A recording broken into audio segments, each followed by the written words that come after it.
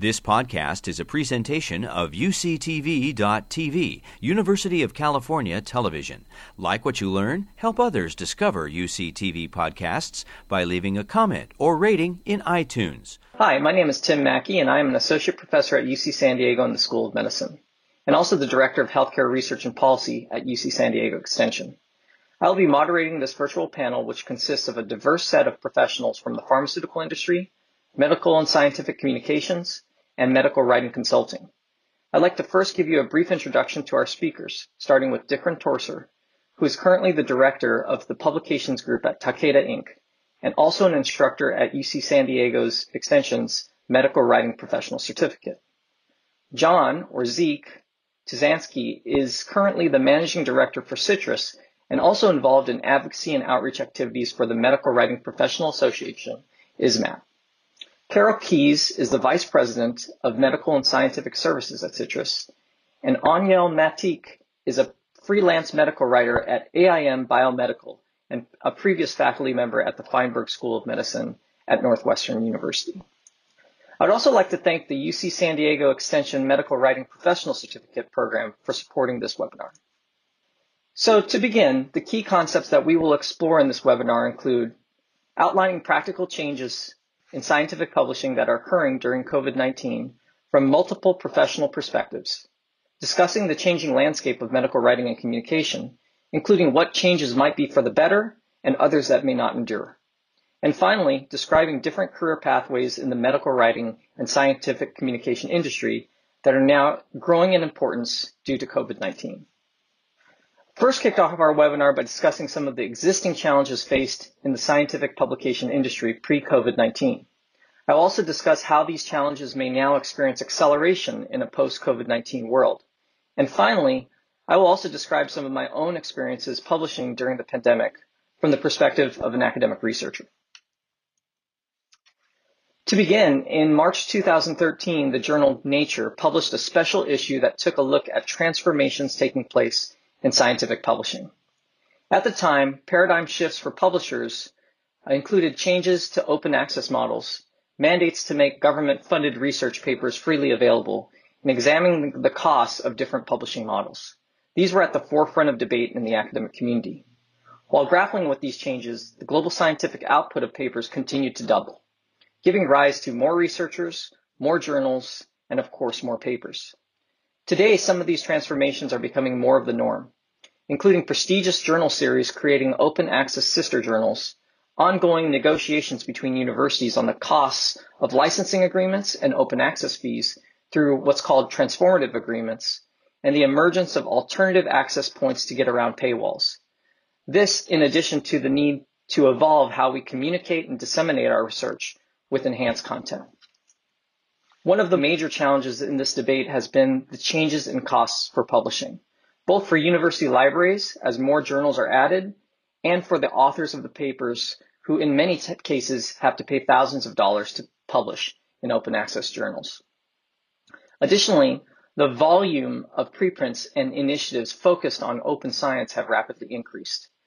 Some of this conflict has been reflected in the failure or success of universities and publishers to come to terms on transformative agreements, including the current impasse between the UC system and academic publisher Elsevier.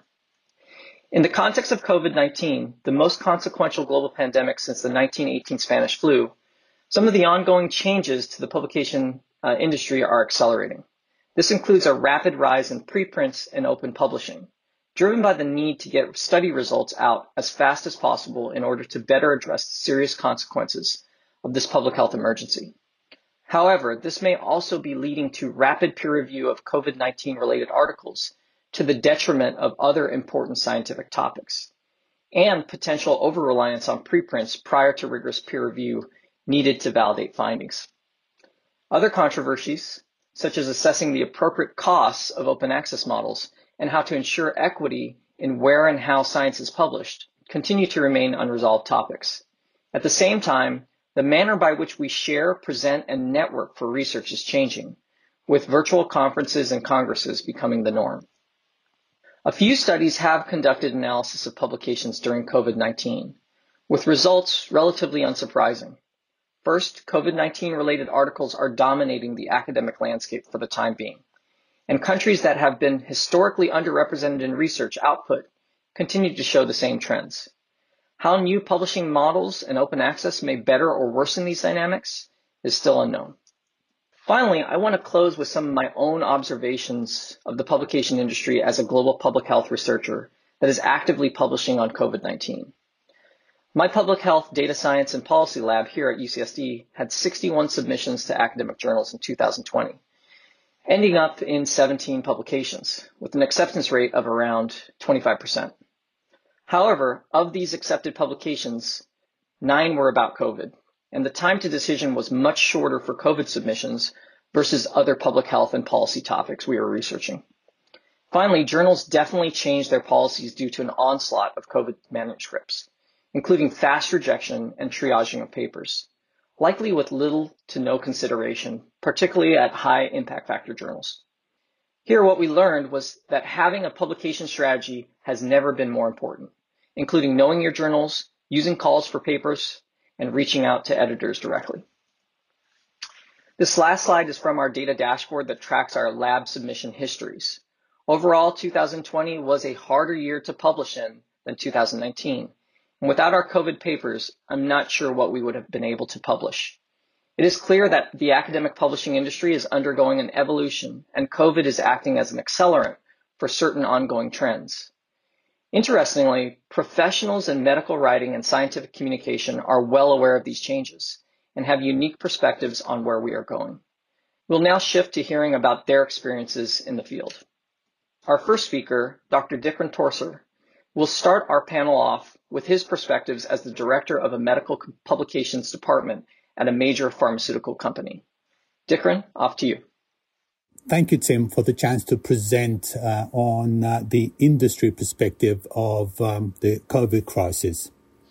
Just a quick disclaimer. So all opinions are myself and not associated with any company entity or otherwise.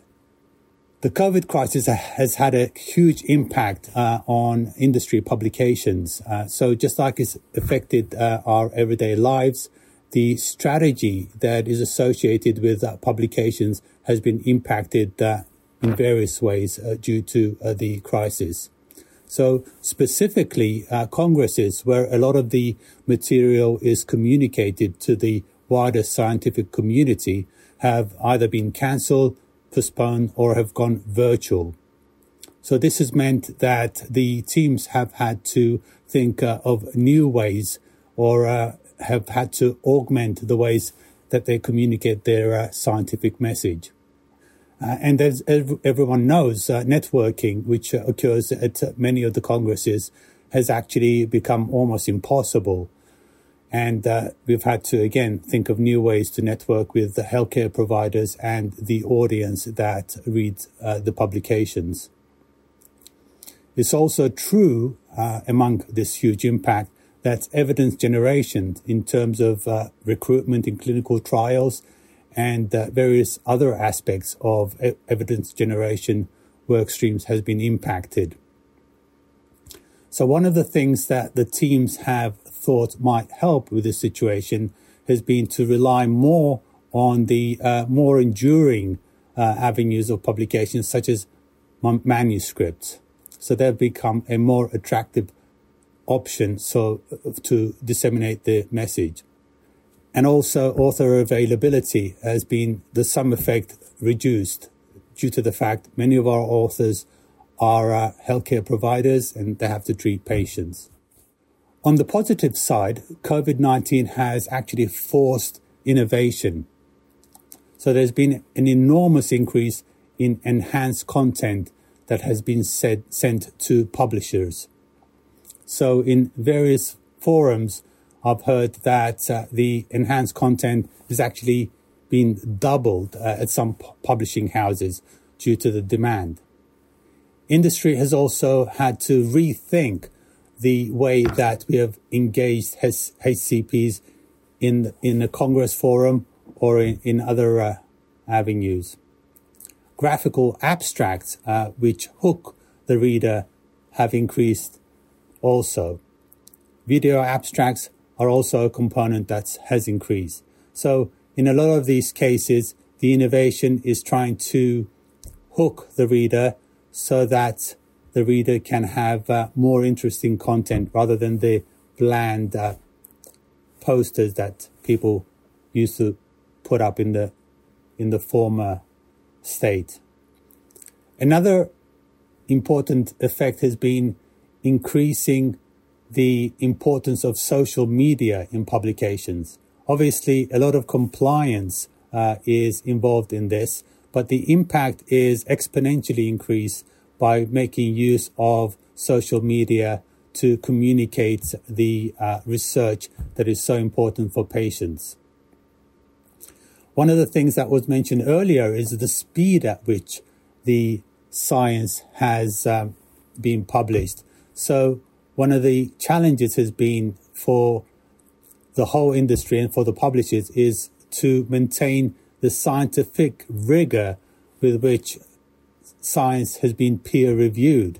So obviously, as you have increasing speed, the rigor is more difficult to maintain, and various professional organizations are presently working in providing guidance to help maintain that scientific vigor. And of course, as new ways of communicating science come up, compliance consideration become more important. How do we vet the material that goes out into the public domain so that it is of the highest quality, is precise, and also communicates the latest findings? So a lot of changes have happened since the beginning of the pandemic, many of which will be enduring. For example, the enhanced content, which used to be for only a small proportion of industry publications, is now spread across almost the whole of the publication plan. So enduring will be a lot of video content, a lot of graphical content. New strategies will be incorporated as we come to grips and get used to the new environment so that we can communicate the new findings to the healthcare community. And also we'll have to imagine new ways of working. I think gone are the days where we can really rub shoulders with colleagues on a daily basis. And a lot of places in industry are thinking of hybrid models where people work from home and go in when a meeting is required, a face-to-face meeting is required. And I've got a quote there from the Microsoft CEO where he very clearly outlined the process that we've gone through, basically responding immediately to this unknown, recovering, and still communicating the results for scientific discourse.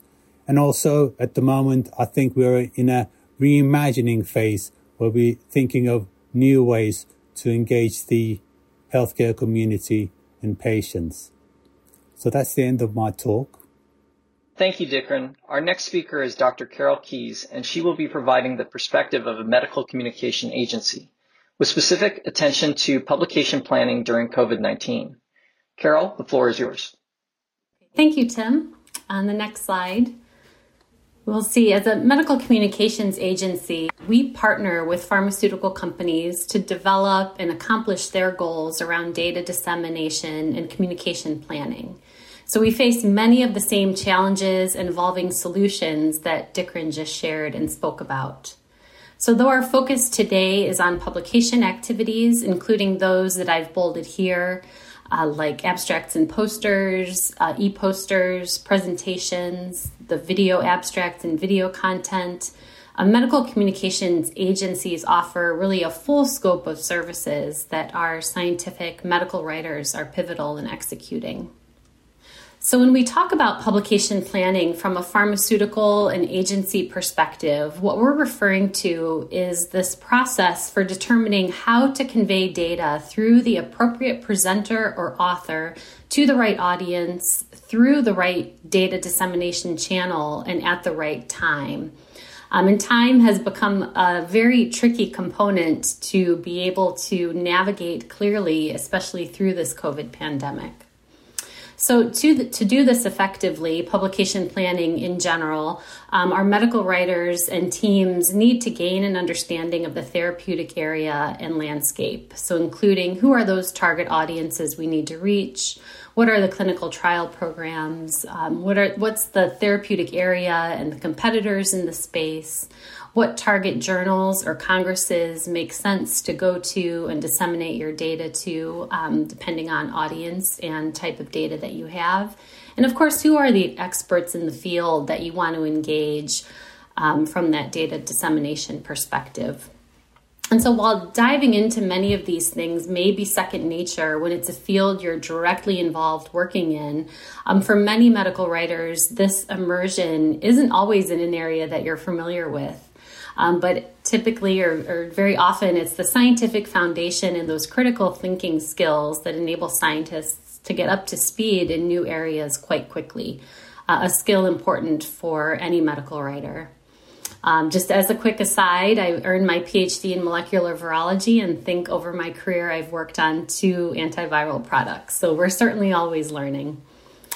But so for the assessment of this landscape and understanding the clinical development program for the drug we'd be working on, we would work to develop a publication plan. And I have a nice example of that on the next slide, which shows what a publication plan looks like. So here you can see that it's a very coordinated, event-driven map of data presentations. And of course, each publication plan will look different based on the product, stage of development, and indication, but they will all be based on timing of data releases, important target Congress audiences and dates, as I mentioned, and other planned activities. So where is this product in relation to launch? What data are coming out? Is it a pivotal clinical trial that will be coordinated with a lot of other activities? So there's a lot more than just when are the data going to be available that really go into a thoughtful publication plan. So a lot of this, though it's remained very important and to be able to strategically think about a publication plan, a lot of the knowns that we typically rely on for how to do this in a very coordinated and targeted manner have been disrupted in this COVID area. So on the next slide, as we think about publication planning during this time, things have become a lot less predictable. So overall, science or medical communications in general, there have been a few main themes that have emerged around these medical communications or how data were disseminated to specialty and public audiences during the COVID pandemic. As has been mentioned, there's been a push for transparency around the data, not only publishing findings, but also making raw data available in data repositories or otherwise accessible. There's been this important balance of speed, needing to get information out quite quickly, especially COVID related, but also the balance of maintaining accuracy and that scientific rigor that Dikran also spoke about. With the push to move the science forward, more and more studies and articles that were published on data were open access or free for anybody to see that full publication. So really trying to be transparent, trying to get information conveyed accurately and quickly, and trying to be accessible. But what did it mean for groups or researchers who weren't involved in COVID-19 research? While that has achieved a lot of attention in 2020, as Tim has showed us too, and rightly so, it was hard to break through for publication activities and to some extent like at infectious disease congresses or others that were directly related to COVID. To break through on research that wasn't COVID related. So there's been a lot of discussion around how to keep research going, how to remain relevant during this time when so much is so heavily focused on COVID-19. And things changed for us too in terms of how we thought about and executed our publication plans. So a process that had traditionally been very coordinated, predictable, and targeted was kind of flipped on its head for a while. We're seeing things balance out as we've all become familiar in this world that we're finding ourselves living in. But the reality has been that there have been a lot of delays. So from clinical trial recruitment, delays in hearing from key opinion leaders or authors, especially those who were involved in treating patients with COVID as a priority and not so much working on manuscripts that we may be involved with them. Also a shift in priorities. So pharmaceutical companies that did have COVID-related products, people and resources were shifted to prioritize those and perhaps leaving other projects on the back burner. And journal priorities too. As we've seen, there's just been so much published on COVID in the last year that a lot of other publications on different topics are seeing a lot of delays in finding reviewers, getting a response from the journal, and ultimately getting published. It has, though, on the other side, accelerated the innovation that I think we have all started to see in the field, which has been something that's exciting and perhaps will continue into the future. So on the next slide, let's take a look at just a case study about how we tried to think about optimizing Congress presence during this kind of virtual world that emerged last year for medical meetings. So the situation was that this was an infectious disease therapeutic area. So even from there, we know that things are going to be disrupted a little bit. That there were many congresses, including the one that I'm specifically referring to here, that were either canceled, which this one was, but abstracts were being published in a journal supplement, but no way to convey those data that were originally going to be presented at the Congress. An irrelevant Congress later in the year was going 100% virtual. So a lot of things to think about. Do you want your abstract to still remain if there isn't going to be an associated Congress? Do you want to push it to a Congress that was virtual and nobody knew yet how that was going to look? And a lot of considerations revolved around the authors. So these were infectious disease physicians involved in prioritizing COVID-related projects. The client, we still have to work with the clients who have this desire, of course, to disseminate their data to the right audience at the right time. But what did that mean now? And to have an impact. And the user experience. So, as we thought about virtual meetings where there were going to be these virtual poster halls, so to speak, how to best engage this virtual audience and to maximize the impact of the data. So right from the start, in thinking about what to do, it was a lot of keeping our finger on the pulse of this rapidly changing Congress environment last year. Certainly moving to the forefront the development of audio or video abstracts and allowing end users to have access to additional enduring information that perhaps wouldn't have been at the forefront of our minds if we knew it was going to be a normally run meeting.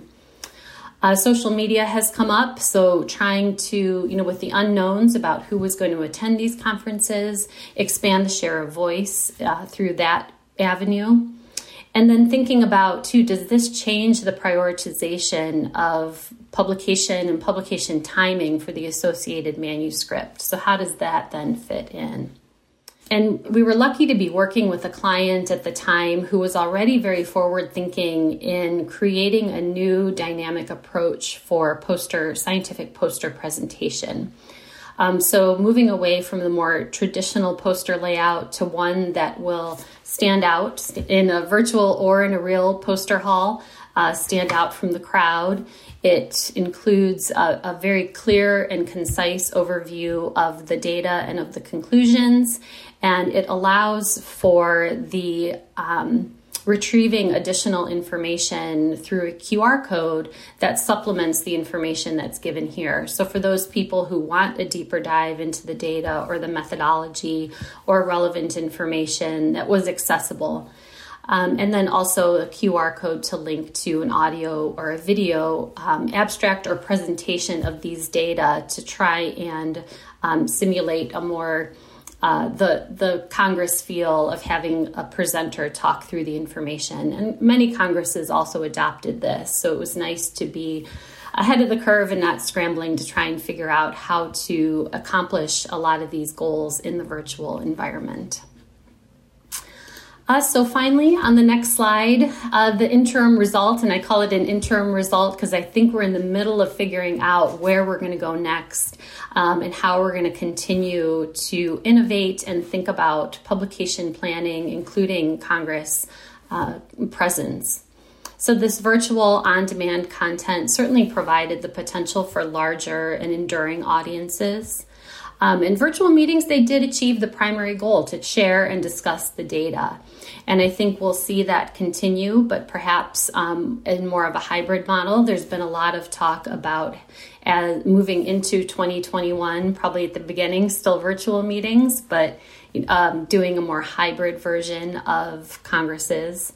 And, always thinking about room for improvement or ways that we can make the experience better.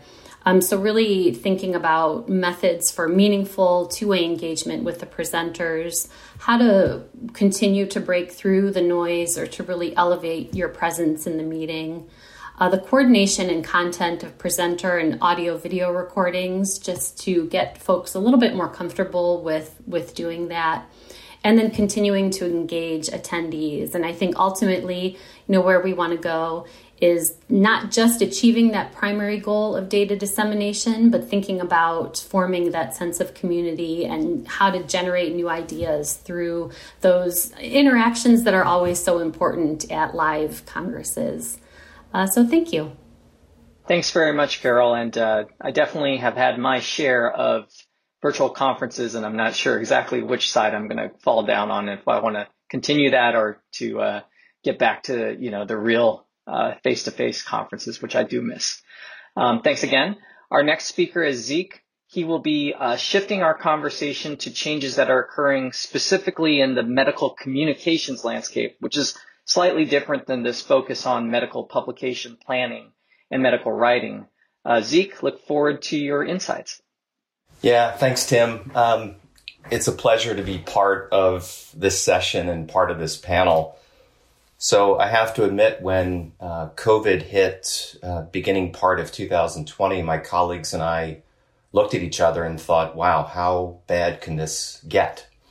And the first 2 months was a little bit difficult, kind of figuring out a new landscape. How would medical communications agencies react? And how would the pharmaceutical industry react, as that's predominantly our clients? And I thought I would take you through some of those findings and then just give you an overview of what's entailed with the medical communications agency and what we've seen change during COVID from a landscape perspective and from a skill perspective. Dikron and Carol sort of focused on publication planning, which is a major component of a medical communications plan and medical communication strategy. And that's sort of the middle part of this slide. But there's a lot more that goes into medical communication offerings. So on the left side, you can see all of the research and analysis and the development of the scientific story, the scientific strategy, and the scientific platform and pillars that are needed to articulate the science and articulate messages. And then on the right side is, as you move toward launch, some of the engagement that you have with thought leaders, as well as the peer-to-peer interaction that is going to enhance that education out in the field. So ideally, where medical communications companies do their best work is they engage with clients early in the pivotal trial phase, specifically phase 2, where we assist in the validation of the trial design. And based on that, that leads up to all of the educational components that are required at launch. And on the right side, we talk about this holistic life cycle plan where as new indications come out, new studies are launched, you stay with the client and continue to further that medical communication and scientific communication strategy. But at the end of the day, you're trying to find the optimal value of evidence and value for a product. So years ago, medical communications was, predominantly you were hiring really, really good scientists. And that's still the case today. But so many other factors go into being a successful medical communications agency. Market dynamics in the buying infrastructure, value assessment of the product, what are the decision drivers, what is the environment that we're entering into. So what we're seeing as folks come into the medical communications industry, they have tremendous scientific acumen, but the ones that are being most successful are beginning to understand market dynamics, health education and outcomes research, and real-world evidence. Those two pieces or three pieces combined have become a vital component of successful medcoms agencies. And, the market's become really diverse. 5 to 10 years ago, you were really just dealing with the large corporations, the AstraZenecas of the world, the Mercks of the world, the Pfizers, the Eli Lillys, because they predominantly had the funding. But really in the last 5 years, we've seen an explosion of innovative biotech companies that are heavily funded, as well as rare disease companies. And I just put a few of these up to highlight the folks that are involved in some of the rare disease work and innovative biotech. And on the bottom left, even private equity is starting to get heavily involved in the life sciences industry and is becoming a major player. So the diversity of companies that are funded and the diversity of the research that's being done is significant, which is putting more pressure on medical communications agencies to deliver. And then when we think about what makes a successful, medical communications strategy, it's really the strategic and scientific execution of the 3 M's. And by 3 M's, we mean medical, marketing, and access, the 3 major groups within a pharmaceutical company. And what we're trying to do is really figure out what's the landscape that a product is entering into, what scientific insights and market insights are required, what is the strategy moving forward, and what is the evidence that supports those strategies. And then that leads to the development of the scientific platform, which is a major component. Dikron and Carol have given a great overview of publication strategy and the publications plan. But at the end of the day, we're trying to support, timely data release. We're trying to provide clinical context to healthcare professionals. We're trying to meet a medical need, and we're trying to support those educational initiatives that are required in the marketplace. And what we can never forget, it really is about the patient. So this is just an example of the difficult patient journey, for somebody that has brain cancer, glioblastoma. And when we think about the patient journey, we have to think about the healthcare professionals that need to provide information to that patient or to that patient's support group or caregiver to make sure they have the right information at the right time. So when I think about why do we do what we do, is we're trying to develop a universe of understanding and a communication requirement. And in the middle part of this graphic is just, these are the people that are involved in educating somebody that might be going through cancer. And on the outer part of the circle, we try to time what information does the healthcare professional need or the payer need at the right time to make an informed decision to get the best possible treatment to that patient. And then when this all comes together, really strong science and evidence becomes and underpins is the blueprint for all medical communications that are going out of the marketplace, both from a medical education perspective, what's being presented at societies and congresses, what are the communication pillars, what do payers need to understand the value of a new therapeutic alternative coming into the marketplace, and most importantly, regulatory, what is allowed to be said legally and ethically.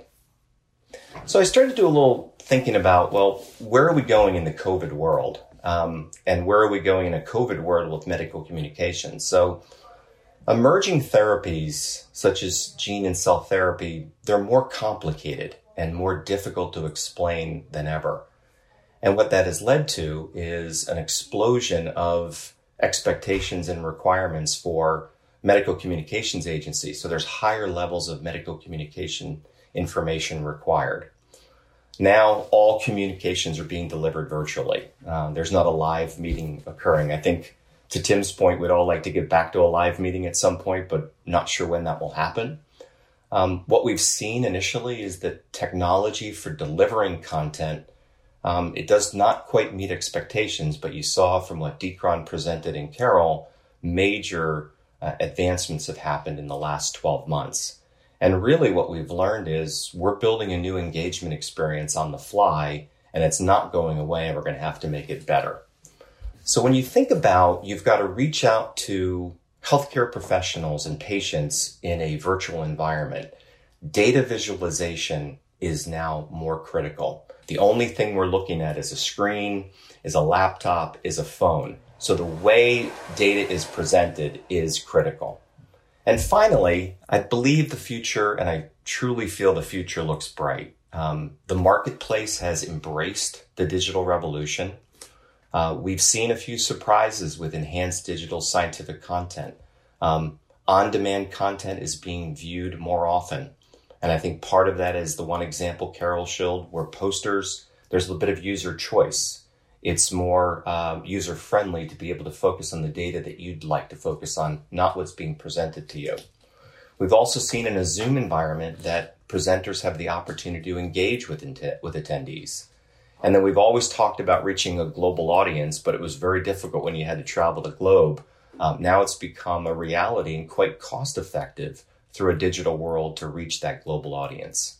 And two final points. Digital thought leaders are emerging, and they are learning very quickly how to communicate effectively. And we have to enhance and continue to provide them with the tools to do that communication. And then finally, articulation of science. So what we do and what scientists do is a real necessity for enhanced learning. And ultimately, we're all in this business to improve patient care. So that's my piece. Thank you very much. Thank you, Zeke, for that wonderful discussion. I've never heard of the term digital thought leaders, but I'm sure it's going to be something that's important moving forward. Our last speaker is Dr. Aniela Matik, and she will be discussing her on-the-ground perspective as a freelance medical writer, including her career pathway from a faculty member to a medical writer. Aniela, looking forward to your talk. Tim, thanks for organizing this exciting panel discussion. As Tim mentioned, I'm going to be discussing what I would call the on-the-ground experience with publications as a medical writer during the COVID-19 pandemic. On the next slide, I'll just give you a little bit of background about me. I've been a freelance medical writer for over 8 years. Throughout that time, I've mostly focused my work on scientific publications, so peer-reviewed manuscripts and conference abstracts and presentations. But I've also worked on some educational materials for healthcare providers. For my entire freelance career, I've worked from a home office, so I smoothly transitioned from my pre-COVID to post-COVID working setup, which I already had my favorite devices and office setup ready to go. For me, one of the best things about working in medical writing is that I learn something new every day, echoing the same thing that Carol was saying earlier. I've worked on a variety of projects. In the past few years, I've worked in areas as diverse as neuroscience, colon cancer, infectious diseases, and diabetes. On the next slide, there's an overview of how I got to my current freelance medical writing career. I didn't start with my college degree or my graduate degree, but it actually started as a kid at the kitchen sink with my sisters, mixing whatever liquids we could find to see if we created a reaction. After my graduate work, I did the standard postdoc and then accepted a tenure-track faculty position, which I stayed in for about 3 years before I realized that it was just not going to be a good fit for me for the long haul. When I took some time to consider my next step, I came across medical writing, and it seemed like it could be a great career where I could use my skills of critical scientific thinking, researching, and the interest of writing in science. So I left my cushy professor position with full benefits and went straight into freelance medical writing career, and I haven't looked back since. So now let's get into a little bit about the on-the-ground publications work on the next slide during the COVID pandemic. The first example I want to share with you is of a manuscript that I was asked to help develop about patients who had severe COVID and who were then transferred from a traditional hospital to what's called a long-term acute care hospital, which are designed to take care of patients who are no longer critically ill, but who still need a significant amount of medical intervention.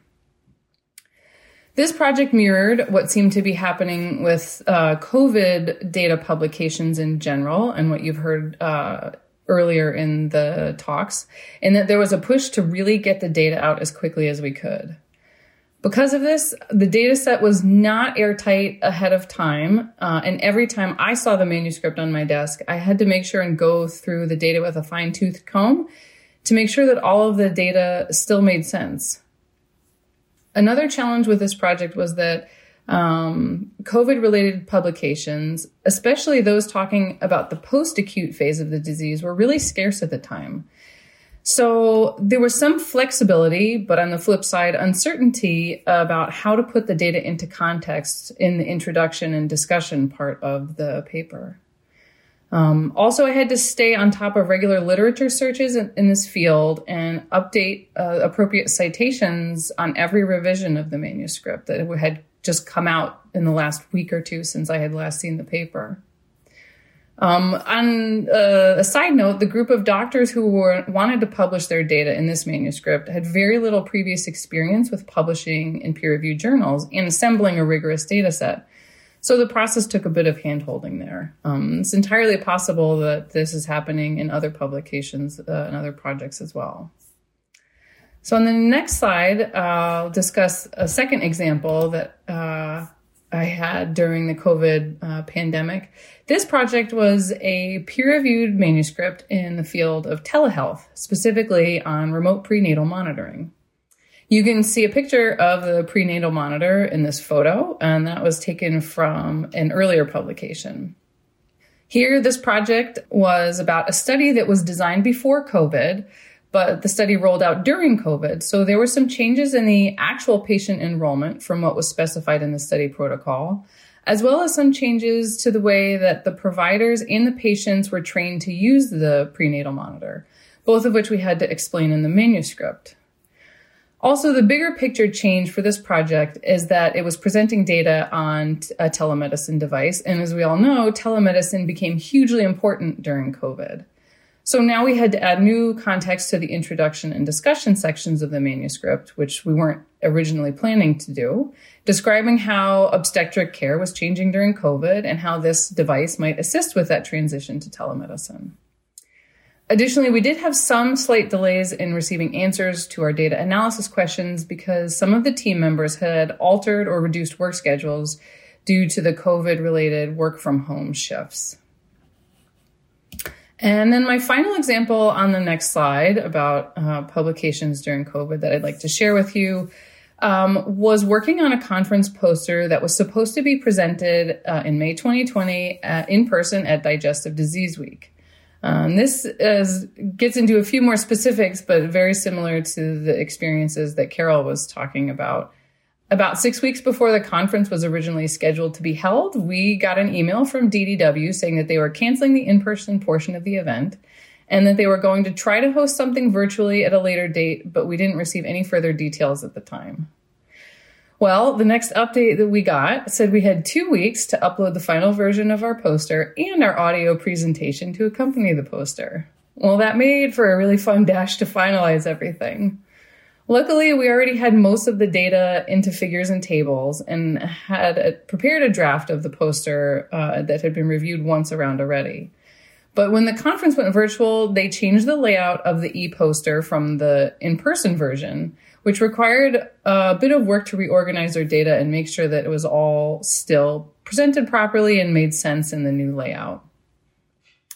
Then there was also the need to create an audio script to accompany the poster, which wasn't in the plans originally. Luckily for this particular project and client, the audio recording didn't have to go through any formal approval process before we uploaded it. I know that wasn't always the case anecdotally that I heard from other colleagues who were working in similar situations at the time. And then after this particular project wound down and the spring-related COVID changes wound down, I also realized that this long-term client of mine was submitting fewer abstracts to fall conferences or conferences for 2021 than they had in previous years. So I would say there was a bit of real evidence of the adjustment that, as Dikran was mentioning earlier, conferences were becoming less important and the manuscripts were potentially becoming more important in their publications plan.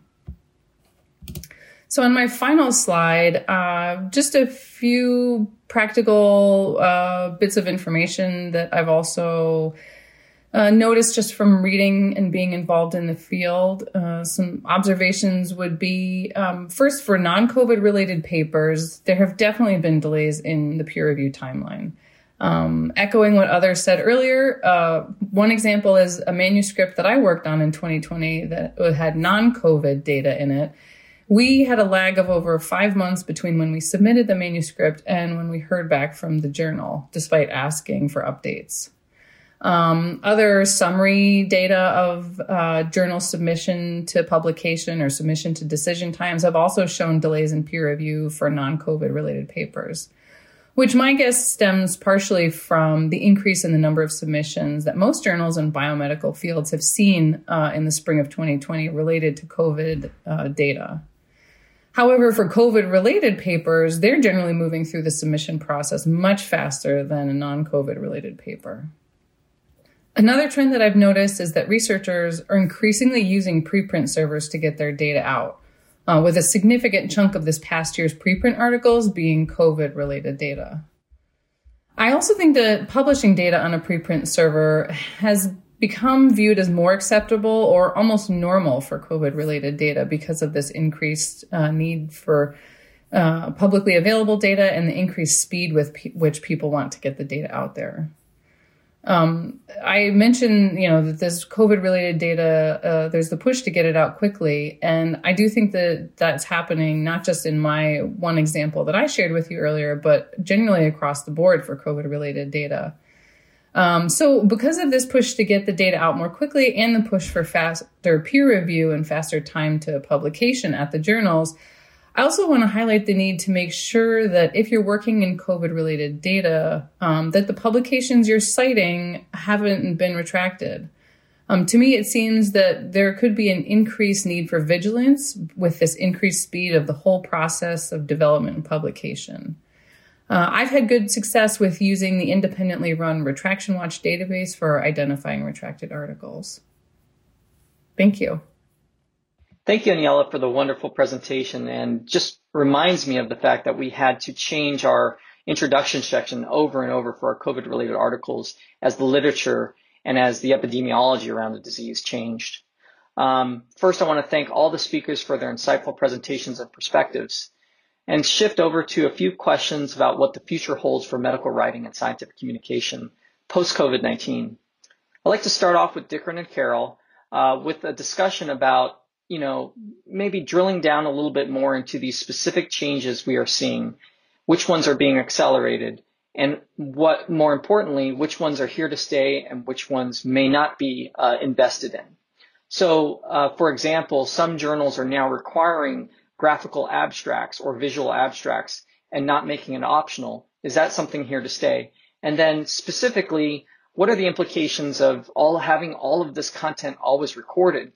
And, what the legal or even compliance ramifications of that may be for researchers and companies alike. So Dikran, you want to start our conversation there? Thank you, Tim. That's a really insightful question. I think one of the main things that we know will stick around and will be there in future state is the graphical content. Graphical content is here to stay and will increase. It was here before and it will be more and more important. And that makes sense. We knew that graphical content is absorbed around about tenfold faster by a reader than is straight text. So that's here to stay.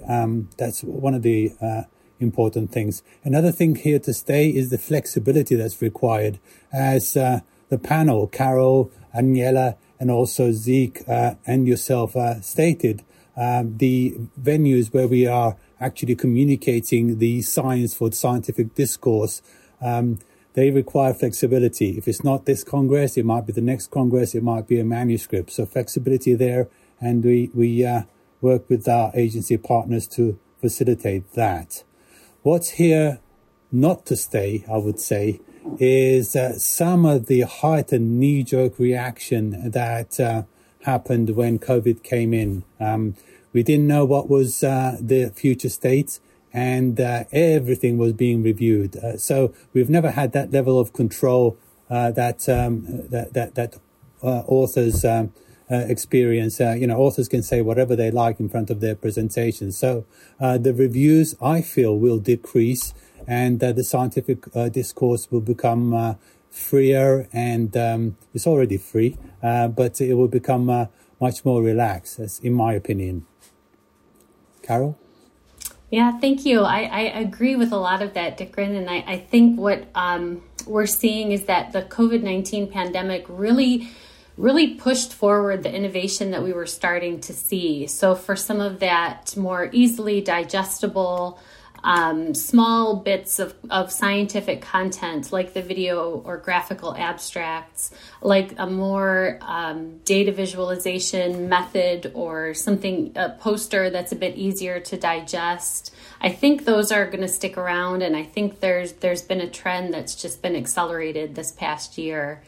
I think that enduring material is becoming a lot more important, as you're saying, and the accessibility of that material. And what does that mean for the approval process? We saw early on when we were doing some of these virtual meetings that every word, every spoken or written script had to go through a legal approval.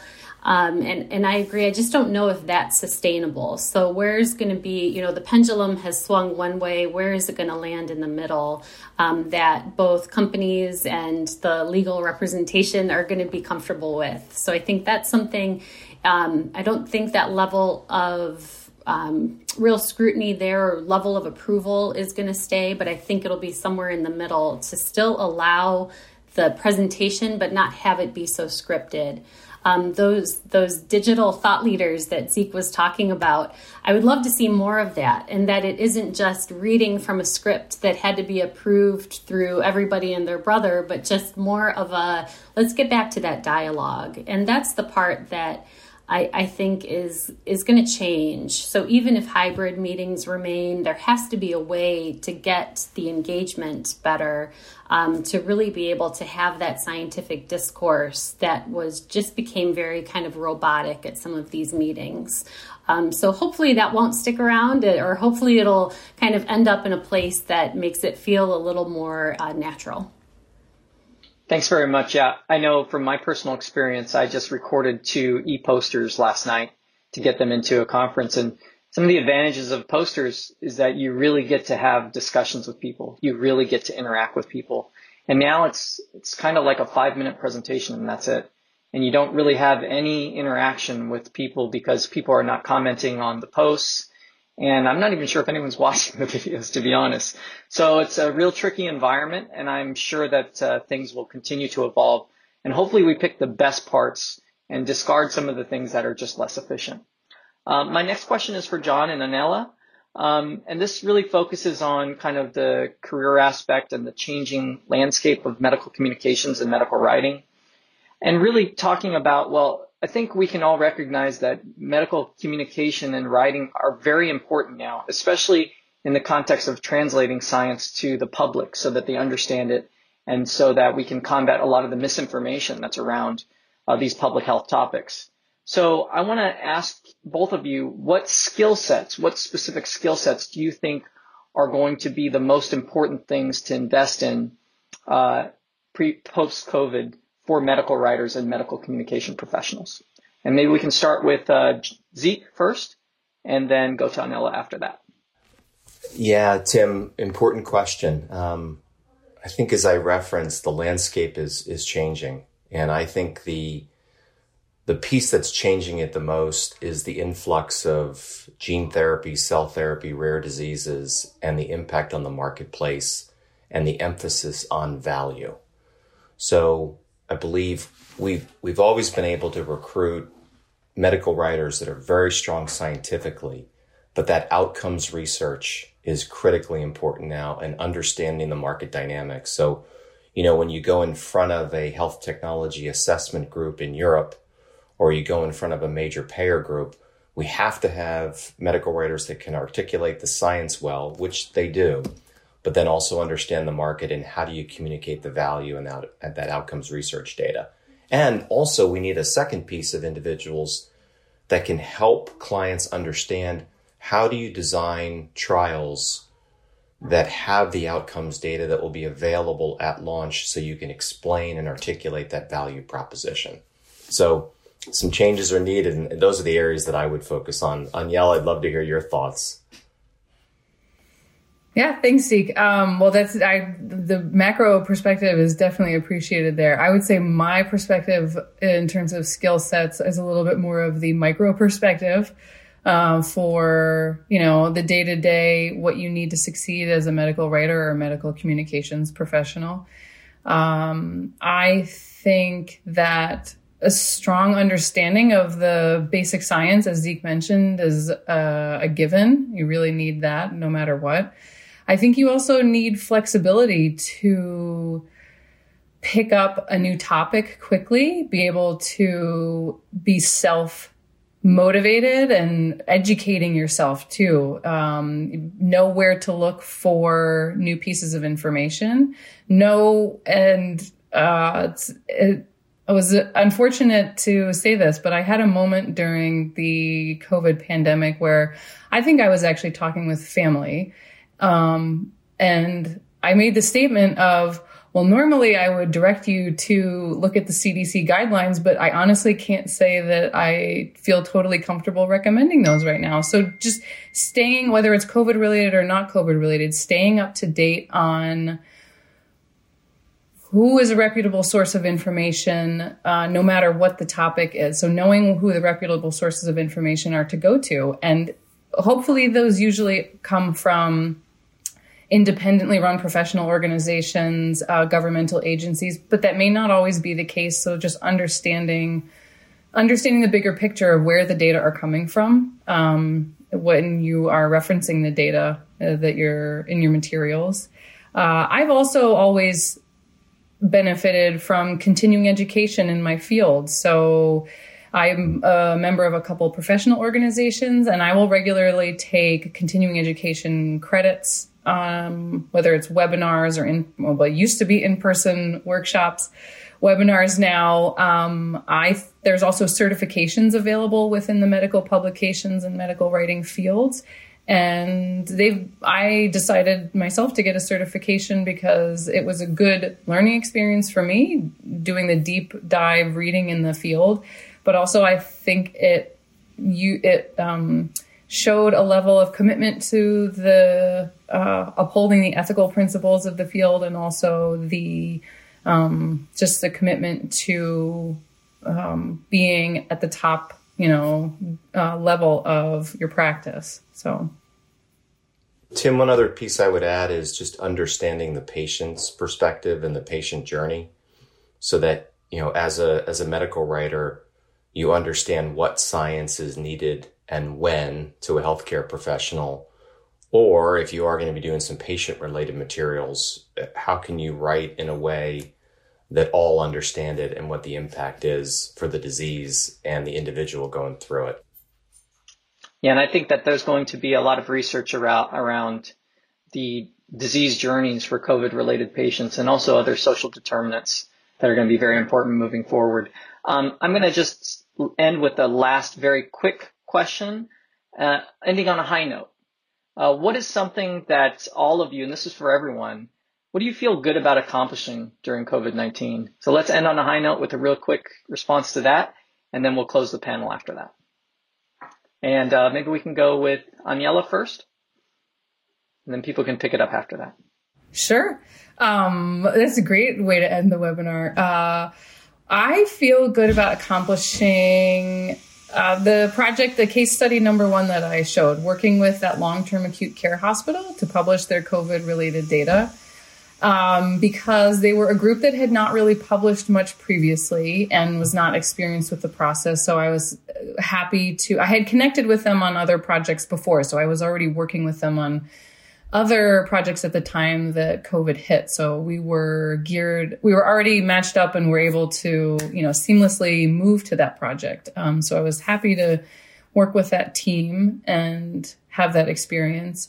I also would say it was more of a blend of the work and personal aspects during COVID-19, but I also felt good that I was able to talk with my family and friends who have no science or medical background in a clear and accurate way about their COVID-related questions or misinformation that they had heard, and to help them sort out what's fact from fiction and potentially provide some context to whatever COVID-related information they were worried about or asking about that may have been missing from, the news piece that they had read recently. So a lot of things have gone wrong, but a lot of things have gone right. So the wrong bits have been few in my case. So I don't know if I've been lucky. I think during the COVID crisis, we've been able to hire a bunch of people into my group. That's definitely a plus. Being able to teach with UCSD, definitely a plus. I've learned to be much more flexible and being able to continue bringing value to the table, help patients. That's definitely a plus. And also I've learned to be really thankful for things that work and the vast majority of things that work really well for me during COVID. In fact, I kind of sometimes struggle on what has gone wrong, but I know out there things are not always perfect. So a lot of people have encountered some negative consequences. So I think that's my total perspective on things at the moment. Great. Thanks very much, Carol, and then we'll end with Seek. Sure. Thank you.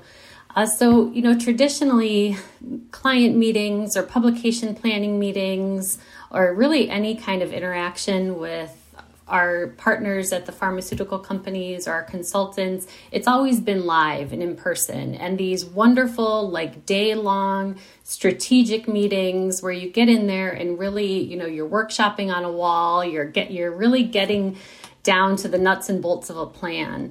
And I think what I've been really encouraged about and have enjoyed doing is seeing how quickly we were able to take that and say, we still need to build relationships. We still need to do this planning in an important and new way and have accomplished it in this virtual setting.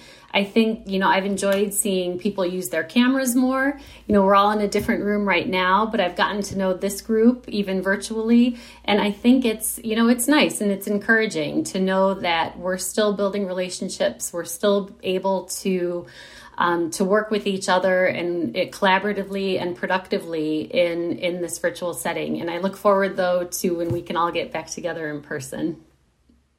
Yeah, Tim, for me, it's probably, I would break it down into 3 buckets. First is I feel so fortunate to work in an industry, in the life science industry, that didn't miss a beat. And similar to Dikron, we're hiring. We have built wonderful partnership relationships with new clients. And that surprised me a little bit. I thought the whole face-to-face and getting together on a regular basis, that's what it really took to get enduring partnerships and relationships. But I think people leaned in a little bit and kind of accepted the flexibility. And we've been able to carve out some wonderful partnerships over the last 12 months. And finally, one of the big highlights for me was we were doing some work with Moderna. It was not on their COVID vaccine. It was on another vaccine. But to see the work ethic of the people putting in 20-hour days to get a COVID vaccine out the door was just extraordinary. So to have an opportunity to be on the periphery and interact and see the dedication and the motivation and the drive and the effort they put in, just from a humanity perspective, was really uplifting for me. So those are 3 areas that I would highlight. Great. Well, I want to thank all the speakers today. We got a very diverse perspective of what's happening in the medical writing and communications industry from, different perspectives of academia, agencies, the pharmaceutical companies, and then even, people that are in this career and enjoying it. And I think, of course, that moving forward, science is more important than ever. And hopefully COVID will be one of those enduring legacies where we will prioritize scientific communication and writing in this space. So again, I want to thank all of you for participating, and we hope for a great 2021. You've been listening to a podcast by University of California Television. For more information about this program or UCTV, visit us online at uctv.tv.